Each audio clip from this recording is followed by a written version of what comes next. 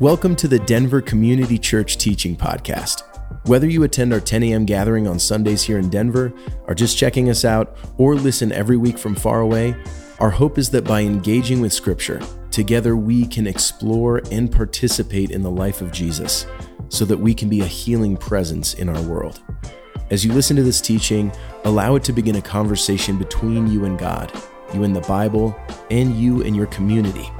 If you have any questions about DCC or this teaching, you can email us at info@denverchurch.org. To get connected or find out more about what's going on in and around our community, you can visit our website at denverchurch.org or download our app by searching Denver Community Church in the App Store. And if you want to financially support the healing work we are doing as we invest in our community while setting aside 20% of every dollar given to support our partners locally and around the globe, you can text the words Denver Church to 77977. That's Denver Church to 77977. Know that spaces like ours can only exist through the radical generosity of those who call DCC home. Thank you for being here. Let's get to the teaching. Well, good morning. Good to see all of you. If you've been with us over the last several weeks, you know that we have been doing what we call our summer series, focusing each week on the Lord's Prayer or the Our Father, if you're from a more sacramental tradition. And one of the things I always love about this time, and many of you even comment, is you're like, how is there that much to glean from a short passage of Scripture? Because each week, those who've been coming and speaking pull out another angle, something different. And I'm excited for that to happen again this morning. Another question that's often asked is, well, what are you doing? Because you work one day a week and you haven't really done anything for like 6 weeks. And one of the things we do here is we plan really far ahead with our teaching. And so we're actually right now planned through about Christmas of 2024. This allows us a lot of time to spend with the text that we will be teaching with you, and that's what I do during the week, is really give my attention to that. So for this morning, I'm really excited to introduce you to our good friend, Michelle Warren. Michelle has been connected to and been a friend of DCC for 13 or 14 years. If you know her, she does incredible work in the city of Denver, and I can truly say from my own experience, Denver is better because she's here. She also comes and brings with her 2 books. I shamelessly promote my friend's books. This is her newest one, Join the Resistance. Her other one, Power of Proximity. Both of those are in the back, and afterwards you'll have the opportunity to grab one or both of these and also meet her. So would you welcome with me my friend, our friend, Michelle Warren.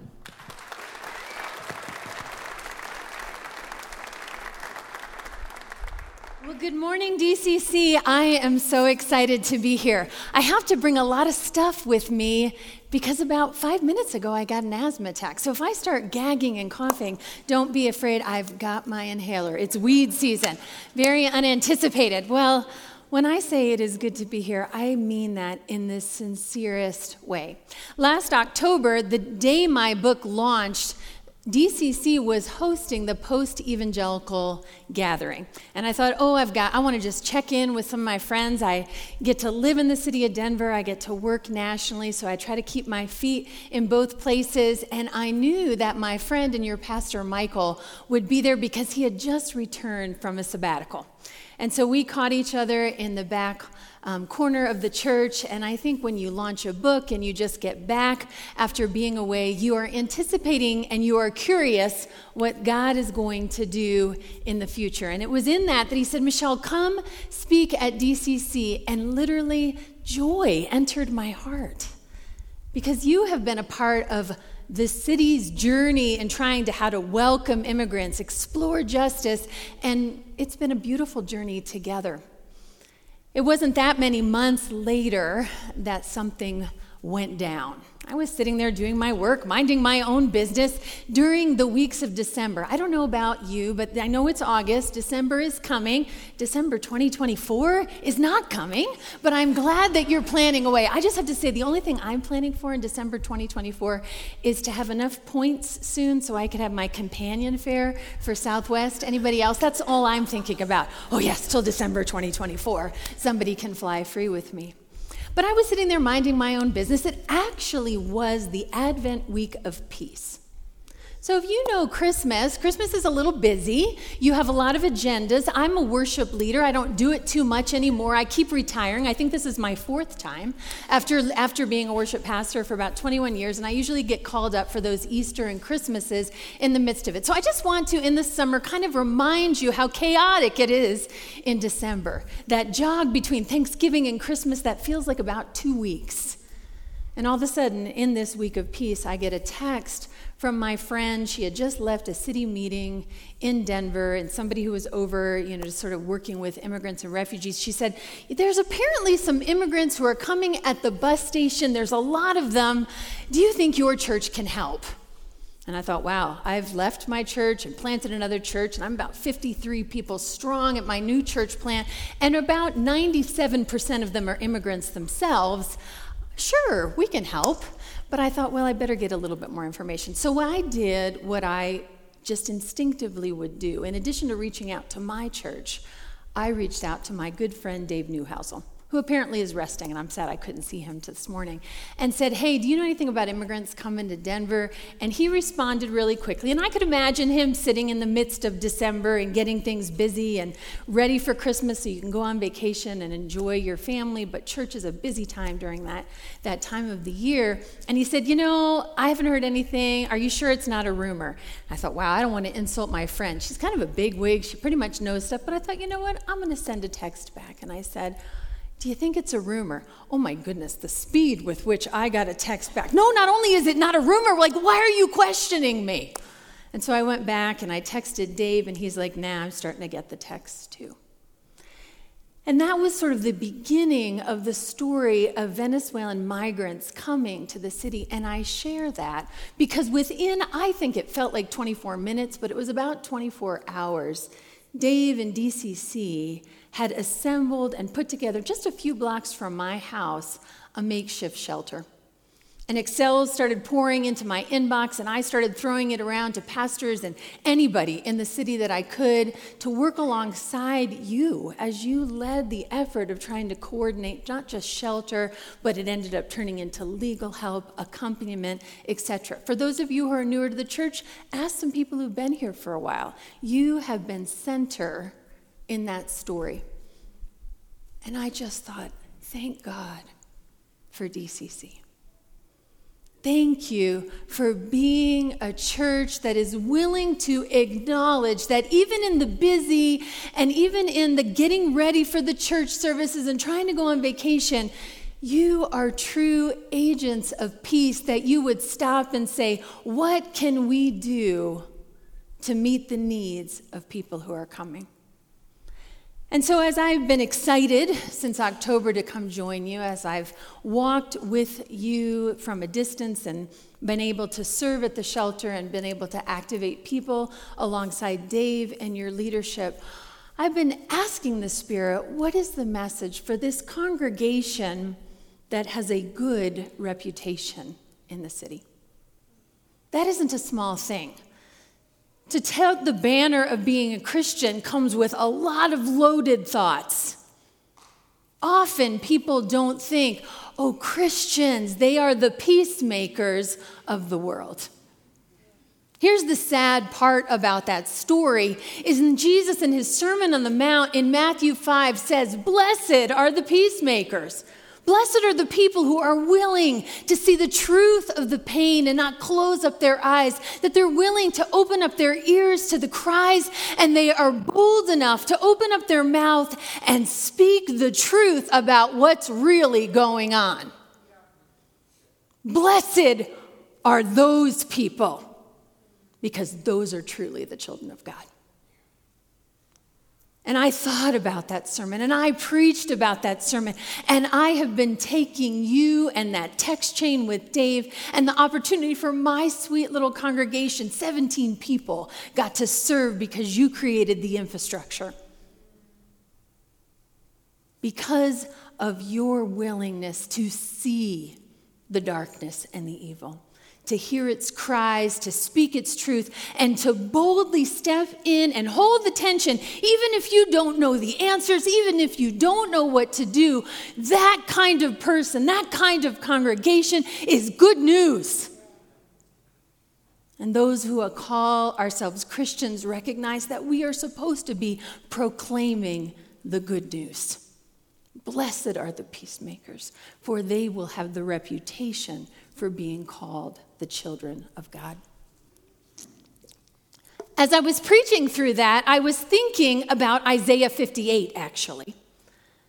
So it's an important little sidebar. I'm not going to go too much into who Isaiah was, but I will tell you, he was a man who was pretty upset with Christmas and Easter festivals. From the beginning of Isaiah 1, he's pushing back the voice of God in prophet form on earth, saying, I'm tired of you followers of Christ, that you're just coming together, you're singing your songs, you're making Easter a big deal, and you're making Christmas a big deal, and you're making how all of the music is a big deal. You practice a faith, but that's not the faith that's supposed to be lived out. Now, I'm going to tell you right now, I'm a musician and I've been a worship leader for almost 30 years. So when I kick back on that, it is not for Hannah. It's for myself. It's for all of us who do the work of church to remind ourselves that this is the space to activate the salt and light so that we can be good news to the world. And so here we are, Isaiah, and he's mad. He's really mad because you're doing all of this gathering and you're saying you love God, but your actions are farthest from it. Where you're investing is complete and utter hypocrisy.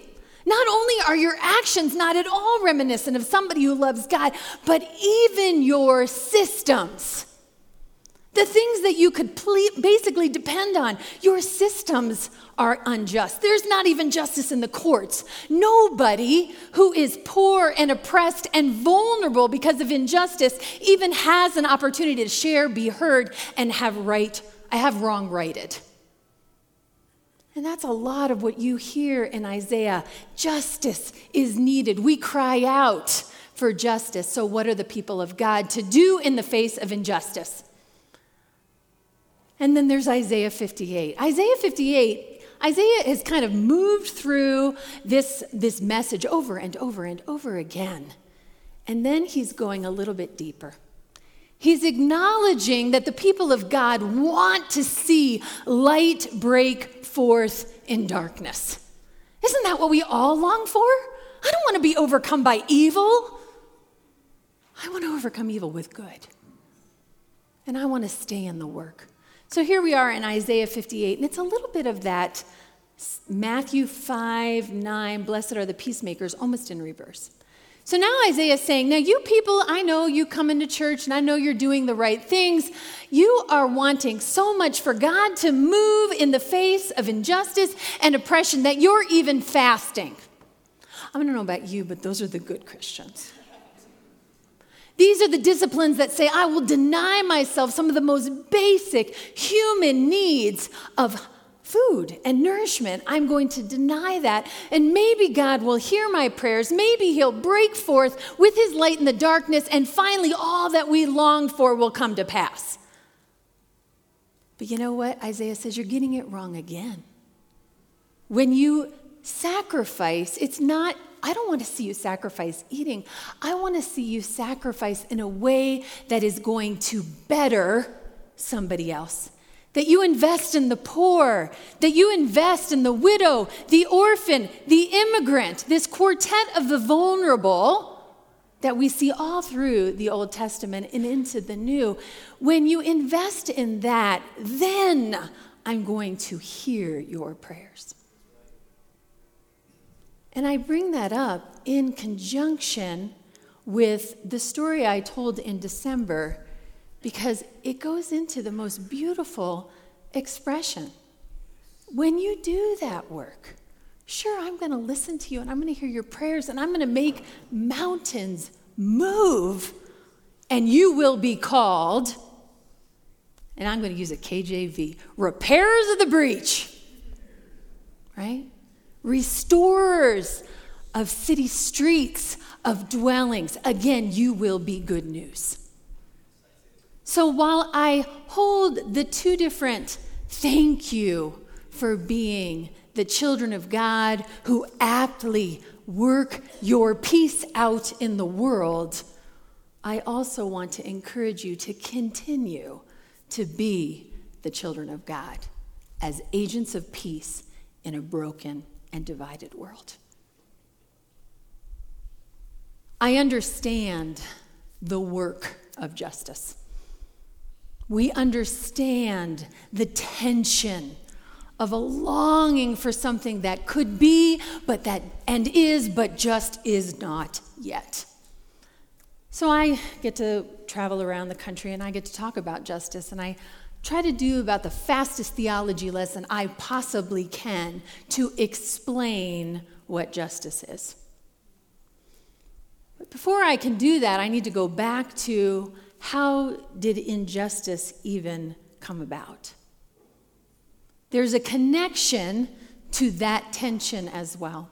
So when you think about the beginning of time, when God began to push out the darkness with his light on day one, and we move through that narrative of the forming of the world, we learn that God was pretty happy with how things functioned. So much so that he kept doing one thing and then saying it was good. And he did it again and again and again and again. And 6 times he attributed the work that he was doing as good. It's the Hebrew word tov, mazel tov. Tov is not what we think about in our English word good. Good means not, this is a good cup of coffee, these are good people. It means it's functioning, it's connected, it's not frustrated. Can you imagine living in a world that's not frustrating?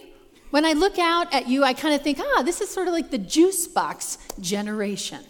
All right, I'm kind of old. I remember when juice boxes were introduced, all right?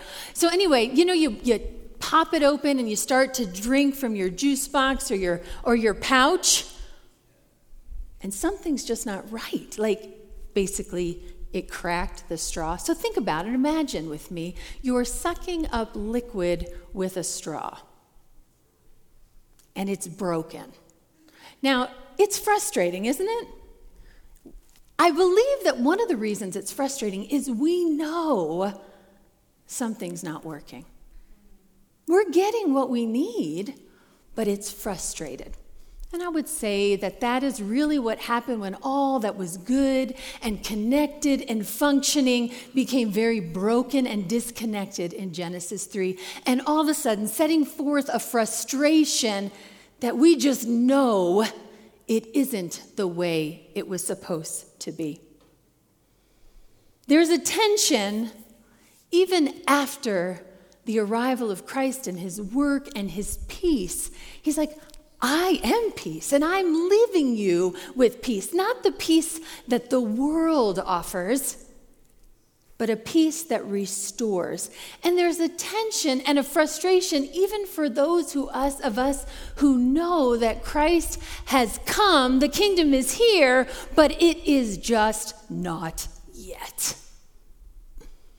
And so the second message, in addition to thank you so much for being peacemakers, for serving the work of justice, I want to encourage us all,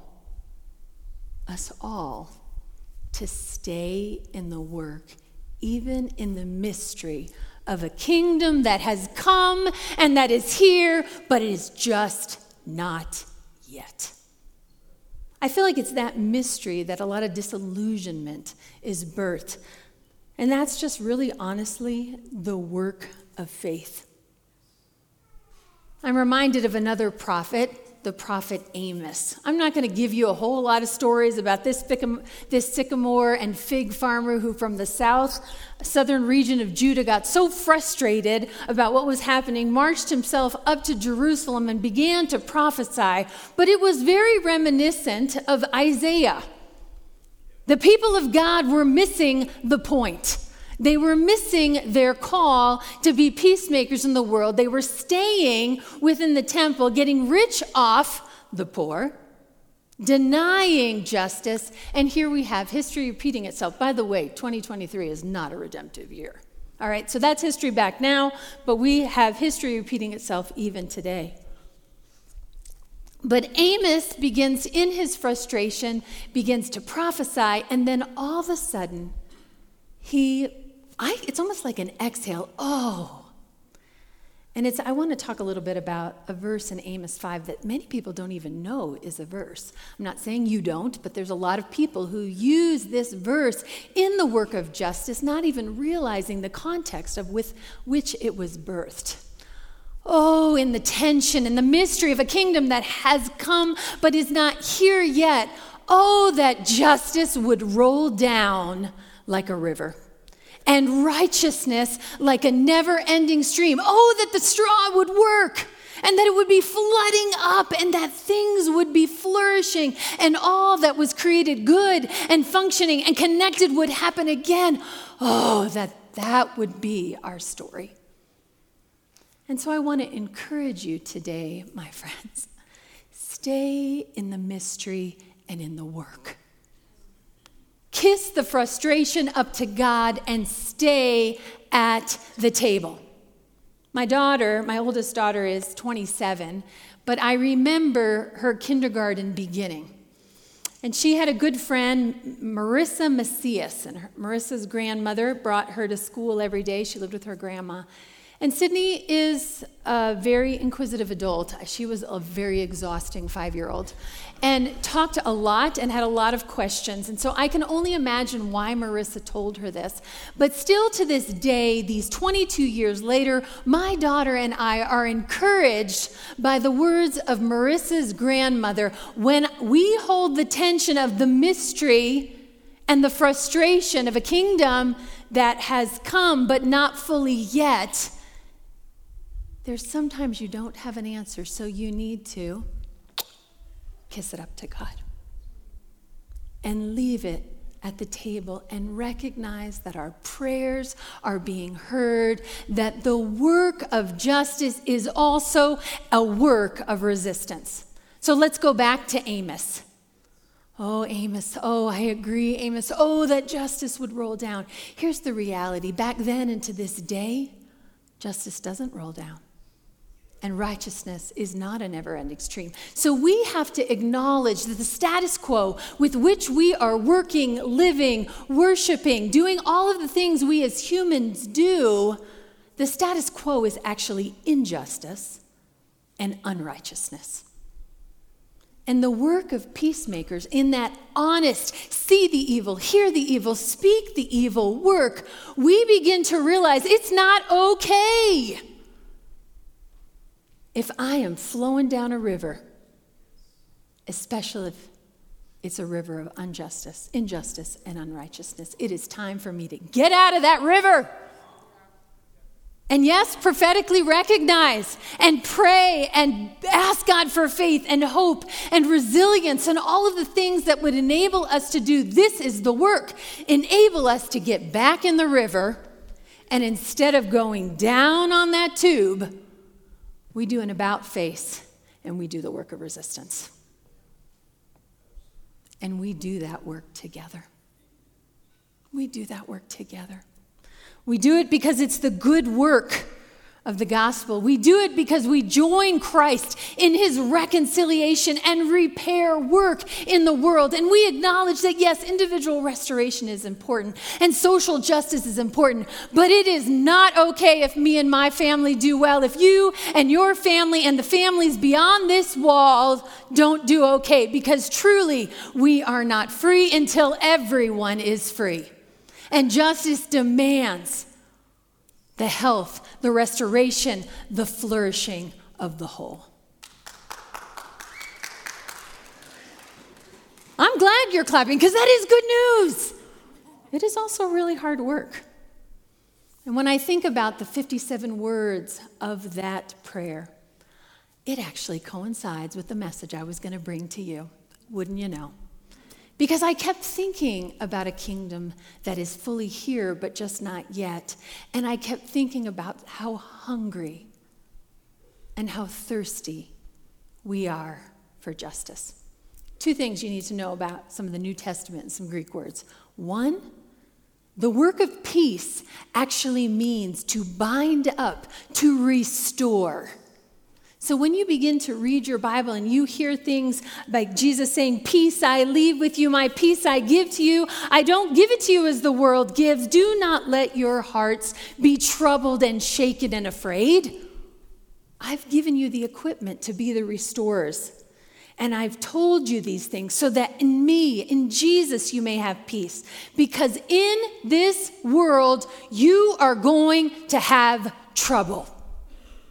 But be of good cheer, because I have overcome the world. So it's in that, so that's one thing is you need to know about that particular Greek word. Another is the word for righteousness and justice in the Greek is the same. You may know that. But there's a lot of people who don't. And I think if we were to do another read through, especially the Gospels, and begin to understand that righteousness is not about individual piety.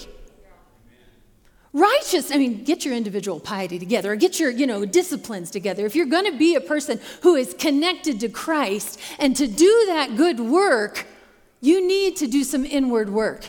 You need to do some communal gathering work. But you need to understand that righteousness is actually about your right acts toward something. That's exactly what the word tzedakah in the Old Testament means. My righteousness, that right action toward, and guess what it becomes? When you do right acts toward someone, it becomes justice.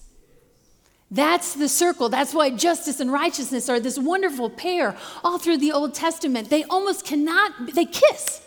All right, they're so close they kiss. They work together. So it just makes sense that in the New Testament, when you see the word for righteousness and justice, it was translated as the same. And so I know when you are praying things like, God, may your kingdom come, may your will be done on earth like it is in heaven, there is a groaning that comes from the bottom of my feet as I kiss up the tension and the disillusionment and the discouragement and the need for faith up to God. Oh, God, I'm so hungry. I'm so thirsty for justice. Blessed are you, Michelle. Blessed are you all who will allow yourself to be hungry and thirsty for justice, because guess what? You are going to be filled. And it is with that I come to you today on this 57-word journey. I never realized where the hinge of that prayer was. That as your kingdom may come and your will be done on earth as it is in heaven, the next one acknowledges the exhaustion of that tension. God, give me enough for today. Give me today my daily bread. Because the work of resistance is a long and hard work. It is not for the faint. It is for the mature peacemakers of the world that say, no matter what blows, I will root down. I will make sure that my roots are deeply, deeply planted so that no matter what blows in those winds, I am not going to be moved. I will be resolved to believe in a God that says his kingdom is here on earth, that his peace is sufficient, and that when he says, be of good cheer, I can be rooted in the joy and the love and the peace and the spirit that enables me to be strong, even in the face of bold opposition and darkness. And I bring that message to you because sometimes it can be lonely and isolating, but this is to be a collective work. I hope as we have talked today, you feel encouraged by at least the leadership in the church that you have chosen to be a part of, to say, I am going to hold the tension and be honest about the injustice that I see. I'm going to even hold the possibility that I don't even see the magnitude and the level, but I will continue to remain curious and open to all that God allows to be disrupted in my personal life, in that societal life, and even the disruption of learning that a system does not work for everyone. And so I want to encourage you in that today. I want to make sure that you don't hide out with everyone who agrees with you either. Friends, we need to help our people. We don't come along in the journey to spit in the faces of the people we've left behind. I wish I had time to talk to you about my elder brother syndrome in the prodigal son. I don't even want them. They've labeled me a liberal. They've called me a Marxist. They've told me I don't have gifting for the church as a woman. No. I need to be deeply rooted, not just to do the work that I'm doing, but to love all of my story. I need to be a true peacemaker and not only build bridges toward what I see, but back from where I've come. That is not a small work. That is loving mercy and forgiveness in a way that is so deeply spiritual, I cannot even fathom. So God, we give ourselves to you in renewed commitment that we faithfully pray as we long for your kingdom to come, for your will to be done here. We don't want to wait anymore, just like it is in heaven. And God, as we work to root down, to forgive, to love, to be agents of salt and light and peace in this very broken world, God, I pray that you would give us today our daily bread so that we have what we need to be firmly planted, just like a tree, planted by rivers of water. We will not be moved. I'm going to ask everybody to join me. I'm an activist. You can talk to me a lot about those kinds of stories. I'm a faith-rooted activist. Basically, what that means is there's literally nothing I'm not going to do on behalf of helping other people when it comes to justice. All right? And that is a practiced and learned behavior, but I don't know what your story is, but in addition to a worship leader, I don't just do it in the church, I do it in the street. Because you know what? I need to fully embody what I believe, and I think singing does that. I think it's bold. And I have inherited mantles. We've all supposed to pick up the mantles that of people that have gone before us, but we have a legacy of people who have been doing this work that we can draw from. A rich well, and so much of what we aspire and hope for is sung. So I'm going to ask us to stand up, and maybe I'll teach you. You may not even know that you know this, or there's some people are like, wow, I sing this all the time.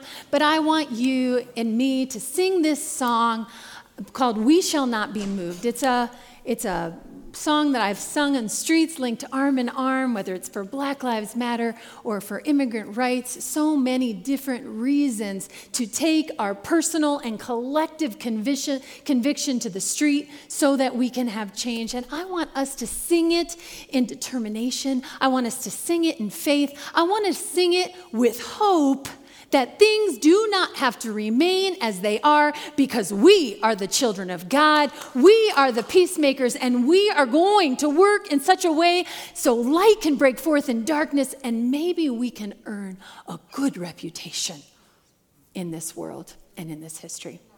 So friends, let's sing together. We shall not be moved. We shall not be moved, just like a tree planted by the waters. We shall not be moved. We will fight for justice. We will fight for justice. We shall not be moved. We will fight for justice. We will not be moved, just like a tree planted by the water. We shall not be moved. We will work together.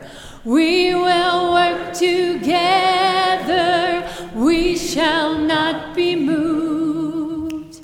We will work together. We shall not be moved, just like a tree planted by the water.